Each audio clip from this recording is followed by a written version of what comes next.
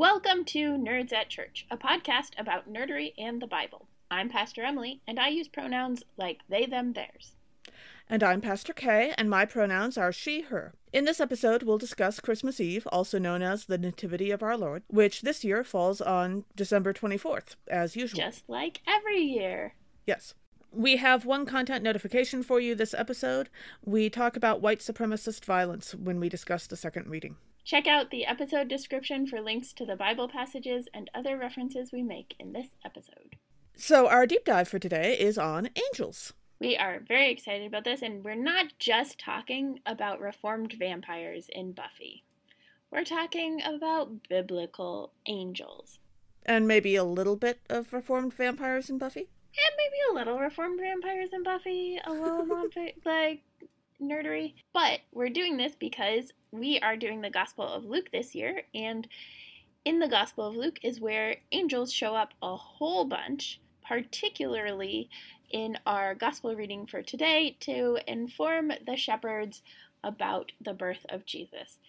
So one of the things that has been increasingly making the rounds this year and last year is the reality that most angels don't look like what you might put on top of your tree, or you might see as an ornament, or a pin, or basically unless you're anything really that looks into humanoid. googly eyes. It's If you're true. really into googly eyes, that's, yeah. Or if your little one in your life is really into googly eyes and is tasked with making angel ornaments, then it might be kind of accurate. Yes. Because angels actually don't look particularly humanoid in the Bible. The descriptions that we have of them are that they have lots of eyes, that they have several sets of wings. So especially in, I believe it's Isaiah and Daniel, we get the cherubim, right, with one set of wings covering their eyes and one covering their quote-unquote feet, which is a euphemism, and one helping them fly. So you get several sets of wings, tons and tons of eyes, and of course, their favorite phrase is, "Don't be afraid," or "Do not fear." You know, I have to say, if you're covering your eyes while you're flying, I'm gonna be a little afraid. It's true. I think it was because they were in the presence of God. So, like, covering the eyes to so not... they weren't moving. Okay. Yeah, they were That's just, like, probably stationary better. flying, in place or whatever. Right. Yeah. Treading air. Yes, treading air. Yes, exactly. But it makes a lot more sense when we think about angels looking like that almost always their first statement to any human that they see is, "Don't be afraid, do not fear," because that would be a pretty terrifying sight to behold. Yes. That may have been what led to me rewriting a children's tune to go, "And the angels are covered in eyes all around, and the angels covered in eyes all around," some years ago. So also, I know that there is a tradition in some circles, particularly some slightly mystical branches of Catholicism, of knowing the various angels and archangels and all of their names, Gabriel and Raphael and the various other Ninja Turtles and so on. Ninja Turtles, painters, angels, all the same thing. Yeah, really. As long as they're Italian, I guess. We don't really come from a tradition that's big on naming the angels, Emily and I. And I tend to associate a lot of that stuff either with the mystical branches of Catholicism or some of the neo-pagan and divination stuff, personally, because that's where I grew up seeing it, in that section of the Barnes & Noble. Huh. Books on angels with very pretty artwork, and I'm guessing okay. not a lot of actually, historically referenced stuff, but that's just my theory. And a lot of this often comes from reading, Milton and other classical authors, some of whom got very imaginative. And there is a growing tendency in certain parts of the world to believe that if something was made up long enough ago, then that gives it the same kind of weight as something that we knew was true just as long ago. And just because somebody invented it in, 1300 whatever, does not necessarily mean that it's actually true. Even if people have been asking, is this really true, for several hundred years. And even if it's really pretty, which, like, some of the stuff is really pretty and artwork is good. So. Mm-hmm. Yeah. Also, a fun fact that I just remembered while Kay was talking about Gabriel and Raphael, and Michael is another example. Yes. But the L The EL at the end of those names is actually an indicator that it's a connection to God. El is short for the Hebrew Elohim. Mhm. And so whenever you see a name in Hebrew, or in the Hebrew Bible especially, that that ends in El, it is something, usually it's of God or something like that. So you get Jael is one of them, Gabriel, Raphael, Michael. Michael is pronounced differently for us, so you Yes. don't hear the L, but it is still there, Sure. which is fun. Also, one of my favorite contemporary places to encounter angels is from Story People, or as it has morphed, Flying Edna is kind of the rebranded, the company split, and Flying Okay. Edna is the one that I have continued to go with, but they do a lot of different things with angels, and their characteristics, like the way that they characterize angels, I really appreciate, because they're usually not there to make your life easy or to protect you, but they're there to make your life more adventurous or fun or challenging or meaningful. That works really well with angels, especially when we think about What the biblical angels actually did. what the biblical angels actually did, and about the definition, right? Angel means messenger, right? Yes. So it's a messenger of God. What does it look like to be a messenger of God, but to draw people towards God, to make life meaningful, give them opportunities to make meaning in life? Yeah. I don't remember where it was, but I do remember I saw a cartoon once, I think it was, that theorized that the reason why angels have so many eyes is because they're God's messengers, and God knew that humans found eye contact to be, helpful and soothing. And so Yes. maybe overdid it just a little bit. I remember that meme. I have no idea where it is, and I have no No, idea me how neither. to find it, but yeah. Also, certainly guardian angels are a pop culture phenomenon, I guess, is the way I'd put it that. I get that there are some people who have made that into an entire complicated religious thing with like actual rituals and rules of what kind of thing you have to tie to your car's rearview mirror or something. Not something I grew up with. I have a friend who was raised with that kind of thing, and it seems a little out there to me. But ultimately speaking, as much as, I grew up watching It's a Wonderful Life at Christmas, like so many people, while the concept of guardian angels is lovely at heart, also, that doesn't mean you need to test your guardian angel, because we don't need to test God. And I don't think that God is very picky about rituals and, exactly what kind of angel knickknack you have tied to your rearview mirror in your car when it comes to caring about you. So. Yeah. Well, and my grandmother collected angels, and one of the reasons why I think guardian angels are so popular is that there's a sense of comfort in that, Yeah. right?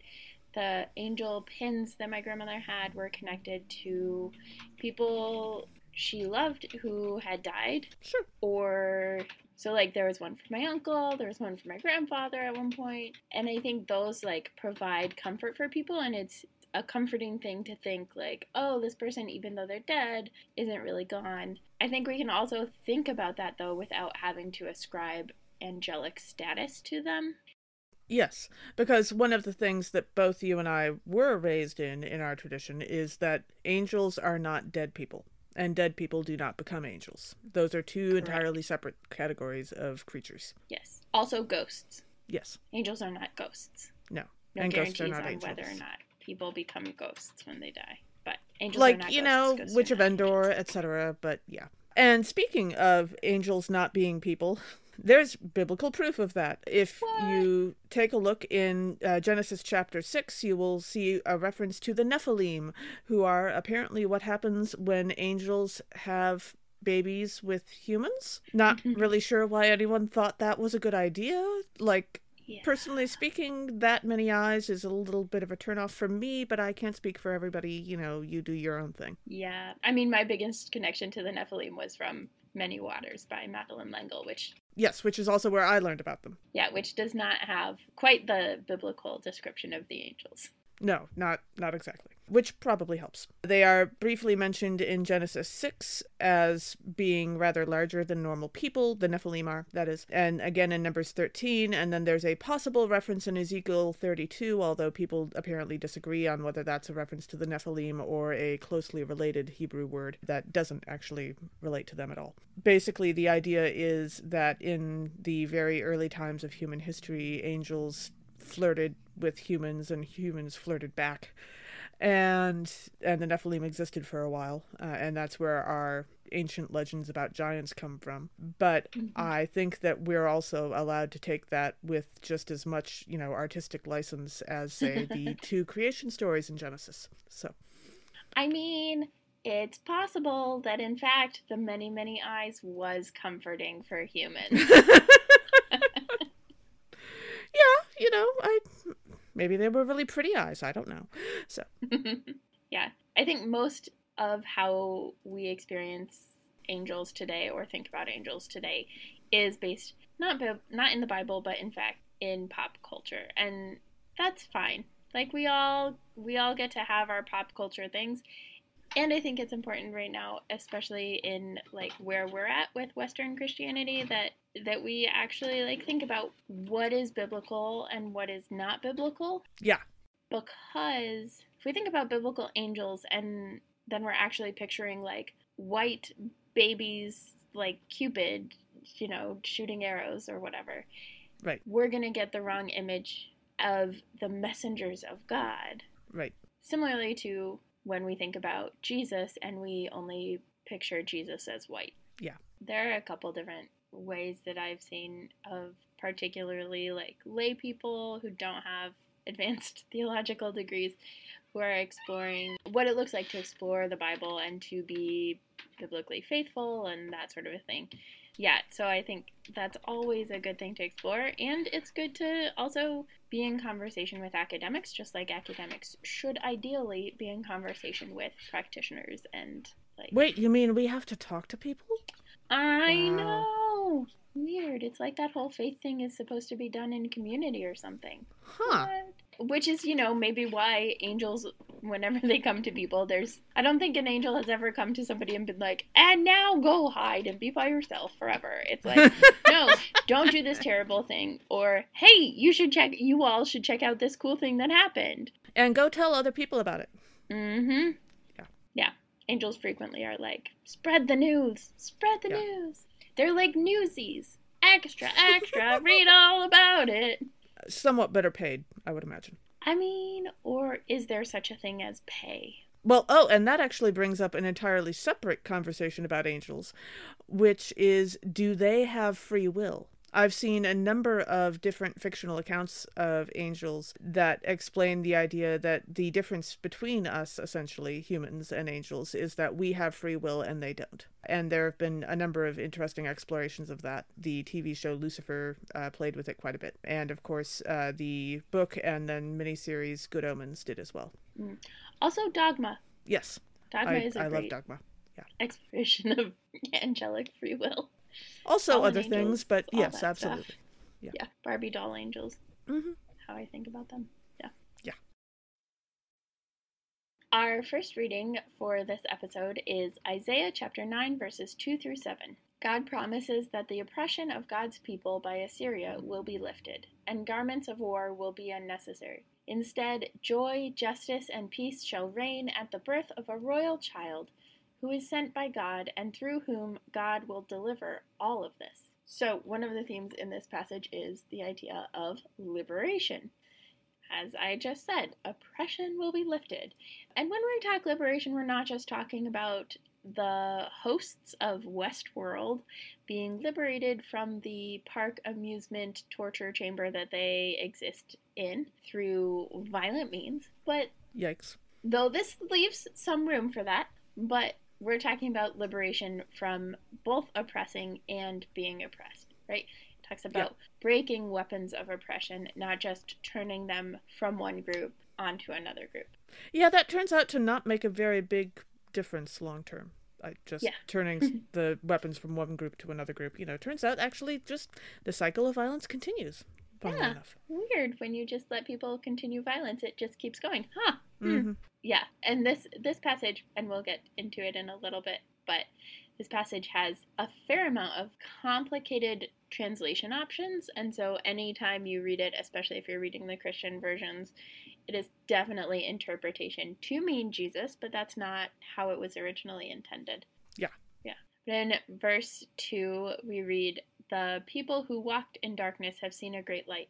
Those who lived in a land of deep darkness, on them light has shined," which we are supposed to believe is good news, but certainly in like Orphan Black, the show, that is not actually good news, because the darkness being in an orphan black, which is like a term for an orphan who's hidden from all of the systems and structures, right? So their documentation and stuff is all hidden and buried deep. That was for protection, actually. And so the main character, Sarah, and her twin, Helena, were both like orphan blacks. And so both of them were hidden and obscured and buried like deep darkness, dark web stuff to keep them safe. So actually, like, problems start happening, particularly for Sarah, because she was hidden better than Helena, in her coming to light as what turns out to be a clone.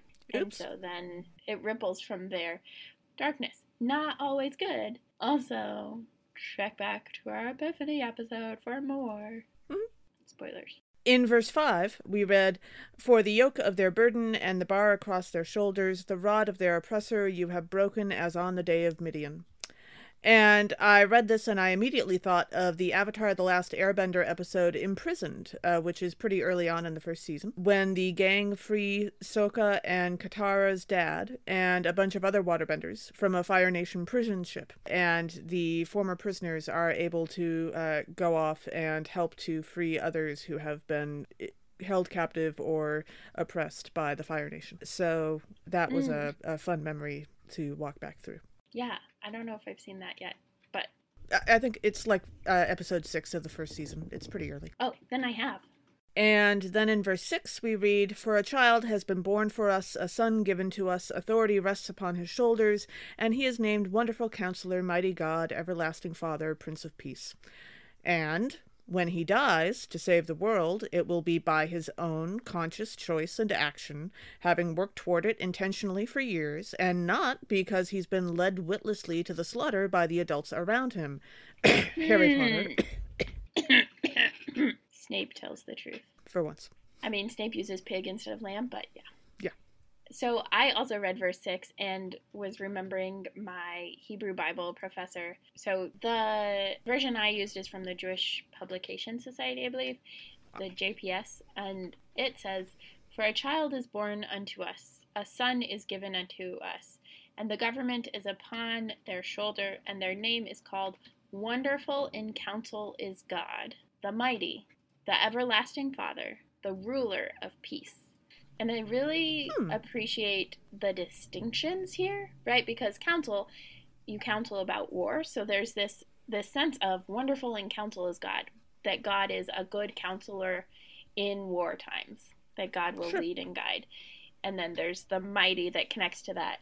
And then it kind of shifts towards Everlasting Father, which has more of a caregiver, protector, into ruler of peace. And it's very much a, like, government position, right? The government is upon his shoulders, not the authority.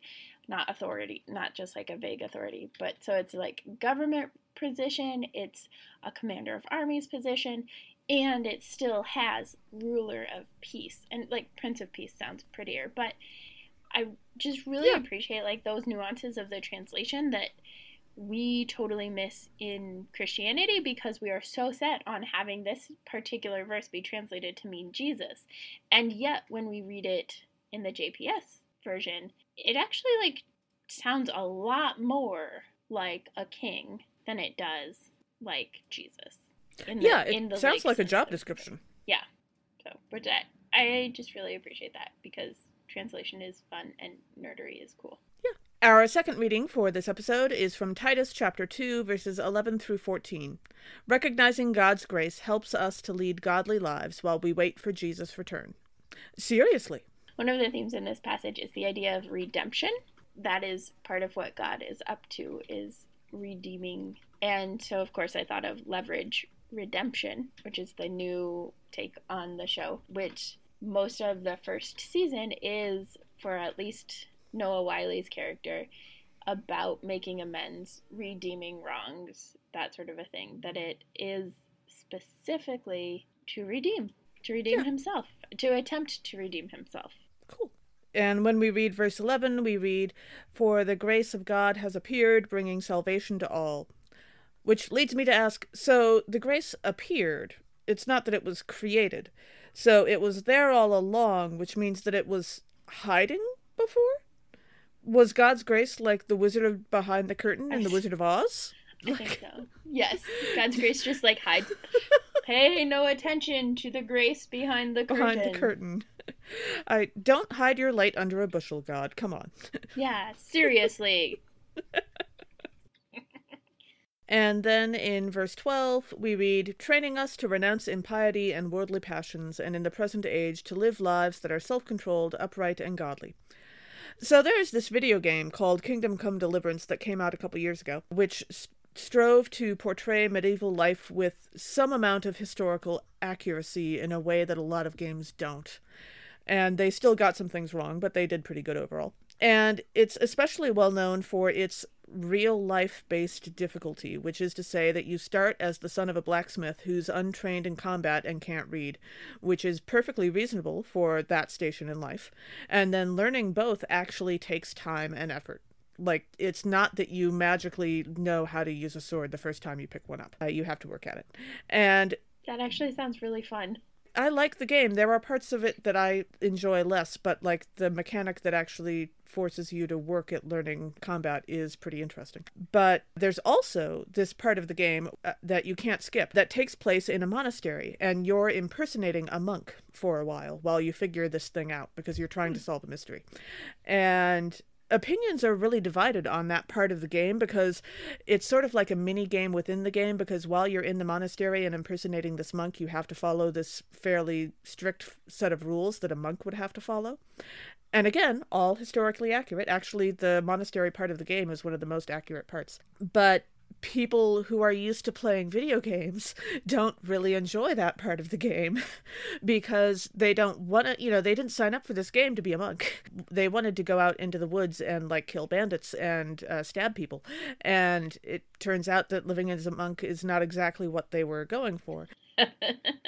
It's sort of this odd little retreat in the middle of the game where you go off and do a whole different set of things for a little while. And it was a really interesting experiment, and it's not something you usually see. So nice. So I also looked at verse 12 and maybe leaning more towards the video gamers who don't like the monastery. Yeah. When I read, "Training us to renounce impiety and worldly passions, and in the present age to live lives that are self-controlled, upright, and godly," my immediate thought, very much influenced by contemporary events and recent history, was, oh, so maybe not getting a gun to kill protesters, and maybe not showing up to protests in riot gear and pepper spraying protesters. Those don't seem like particularly self-controlled, upright, or godly actions, though they are frequently done by people claiming to follow Christ. But yeah, this is just one of those verses that I'm like, how do you follow Jesus and think white supremacist violence is okay? I mean, I actually have an answer for that. It's just rather lengthy and would take like 3 podcast episodes and goes rather extensively into, say, Christian Dumez's book, Jesus and John Wayne, and so on. But yeah, no, that sucks. Yeah, And in verse 14 we read, "Christ it is who gave themselves for us, that they might redeem us from all iniquity and purify for themselves a people of their own who are zealous for good deeds." This actually reminded me of Thirsty Sword Lesbians, which is a role-playing game, tabletop role-playing game, similar to Dungeons and Dragons, but with a totally different mechanic and those sorts of things, and very much like an emotionally invested kind of campaign and characters. But the orientation of both the campaigns and the characters is definitely to be zealous for good deeds. A lot of it is also like self-discovery and self-understanding and that sort of thing, because it's super queer because, Thirsty Sword Lesbians. But yeah, I was like, that's a great example of being zealous for good deeds. You're like out there to like keep people from compulsory heterosexuality and like all of those things.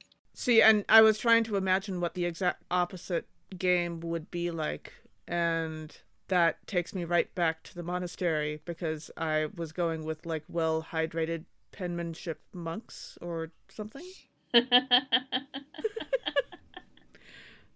I mean, the pen is mightier than the sword.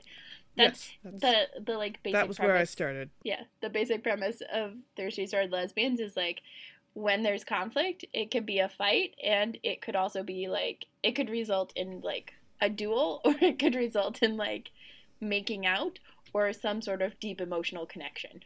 Like, those are your options, and so you get to like mess around and play with them. Our gospel reading for this episode is Luke chapter 2, verses 1 through 14, with the option of verses 15 through 20, which, like most congregations, we are including in our full repertoire for this episode. Is that because you decided to cover verse 15? No, I actually decided to cover verse 15 because we were including it. And I think, like on Christmas Eve, most people want to hear the part where the whole thing. shepherds actually follow hear the angel's announcement and then go see the baby. Yeah. To be entirely honest, I'm not sure that my congregation will hear like Titus or Isaiah on Christmas Eve. I'll be doing 2 different services, and I'm not sure what they have planned yet. But we will definitely hear Luke chapter 2. Like, there are no other options. So yeah. The other one that I sometimes do is I'll do John 1. If it's the year of Mark, I like to do John 1. But sure. I have like this whole plan for how to make Christmas Eve not just the same 3 verses every year. But I don't create the Revised Common Lectionary, so who knows if that'll ever happen. Anyway, Luke chapter 2. Jesus is born to Mary and Joseph and laid in a manger, and an angel announces the birth to shepherds who go for a visit.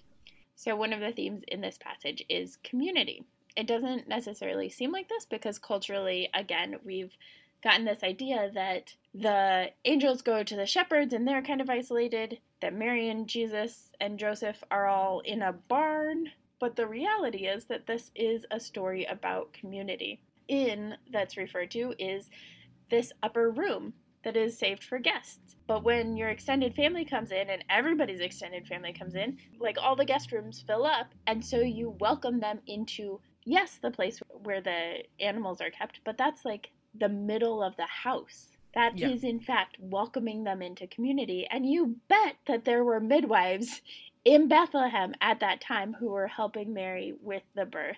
And then to have the shepherds come is this larger community. And yeah, they are the outcasts, nomadic, transient people in the community. And they are welcomed as an integral part of the community. And the final season of The Expanse just came out. And so that I was thinking about that because so much of the way that The Expanse has grown throughout the seasons is collecting community. So like Drummer's ship is actually a polyamorous family. So there's all sorts of relationships, but it's a lot of like the hashtag I think that the Drummer character uses is polyamfam, right? So that in and of itself is a ship that becomes this community made up of a lot of different people. But then that is part of the larger community of the Rocinante and that ship, which is the main ship that we follow for most of the show, plus Christian, the Earth's general secretary, plus Gunny or Bobby Draper,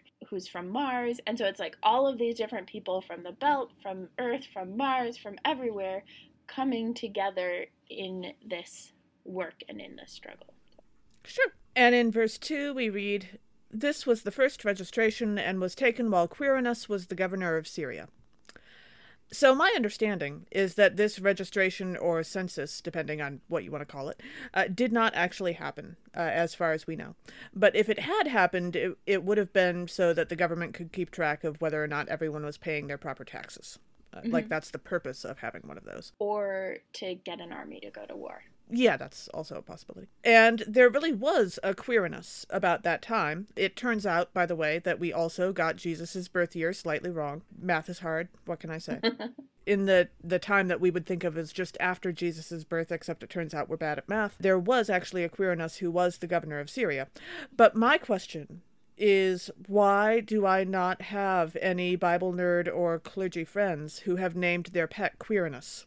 Like, Quirinus seems like an excellent name for a religious person's pet, and I know a lot of people who have pets with like obscure various religious names. So, do you have a pet named Quirinus? And any of our listeners? Let us know and send us pictures.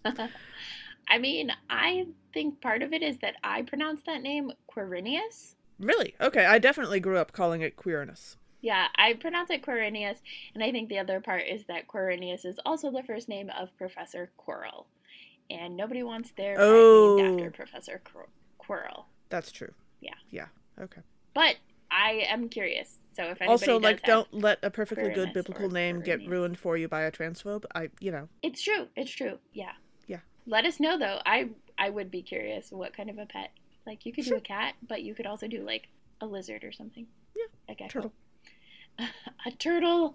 Yes. Named More Quirinus. turtles. That'd be fun. And then in verse 3, we read, all went to their towns to be registered. So, again, with the census or registration that Kay mentioned, I was thinking about Hunger Games and the ways that the districts are and are not counted. Because if you don't count people, then there's a benefit to not counting. Like, you don't have to pay attention to them, but also if you're not paying attention to them, there's more possibilities for them rising up. And so, like, yeah, that's part of it in District 12, and in District 11, I think it's District 11, it's huge because they need so many people for harvesting that keeping track of how many people helps maintain the control.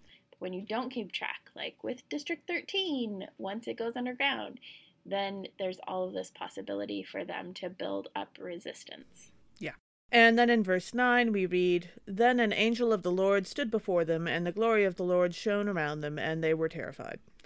And you would be too if you lived in biblical Palestine and a bright light showed up in the middle of the night and it turned out to be a creature covered in eyes with 6 wings. Like, that's, again, a completely reasonable reaction. So, I asked my husband, who's more familiar with alien media than I am, media about aliens, I feel like I should explain that, what a similar visual shock moment example might be in fiction. And his immediate response was The Mothman Prophecies, which is a movie from 2002, and definitely has horror aspects to it. So there's apparently at least a couple moments in there that very much fit that. But he also pointed out that there is a whole subgenre of UFO study, and like paranormal studies, that think that angels and the biblical and other accounts of angels appearing in the world might actually be stories about aliens. Although he would like me to clear up for you that he does not believe that. But that is like a legit theory on where angels come from among those who study UFOs. So I thought that was interesting. And it does kind of make sense when you think about it. Yeah. Oh, but, totally. Yeah. Also, on that note, if you are interested in horror, here's your periodic reminder that you should definitely check out our After Hours sister podcast, Horror Nerds at Church. And actually, I am guest co-hosting on their Christmas episode, so you can check that out. It is not, unfortunately, on the Mothman Prophecies. But I bet if you emailed them or messaged them on Facebook, Twitter, or wherever you find them, they would be totally down for doing the Mothman Prophecies at some point. So, horror. Yay. In verse 15 we read, when the angels had left them and gone into heaven, the shepherds said to one another, let us go now to Bethlehem and see this thing that has taken place, which the Lord has made known to us. And this is, like, the immediate thing that popped into my head is something that happens in horror films especially, but also, like, happens generally in fiction. If you don't see a body, you cannot assume the person actually died. Right. So this happens at one point in the Ember and the Ashes series. It happens a lot with horror. So this is like if they don't check it out, then what the angels have said is not necessarily actually and what actually happened. Just because you see the body, like, maybe you should go up and poke the body and make sure it actually is the body and not, a collection of pillows underneath a blanket or a slightly more effort-induced double kind of thing. But yes. Make sure and it, even then it is it could be a body. Romeo and Juliet thing. So there's just there's always options. Yeah.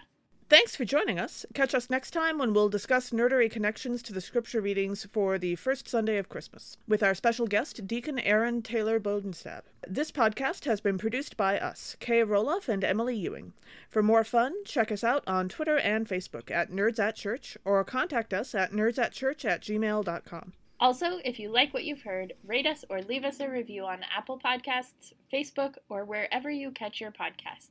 If you want access to our uncut guest episodes and interviews, live Q&As, and more, support us on Patreon at patreon.com/nerdsatchurch. As the ancient Christian said, Pax vobiscum.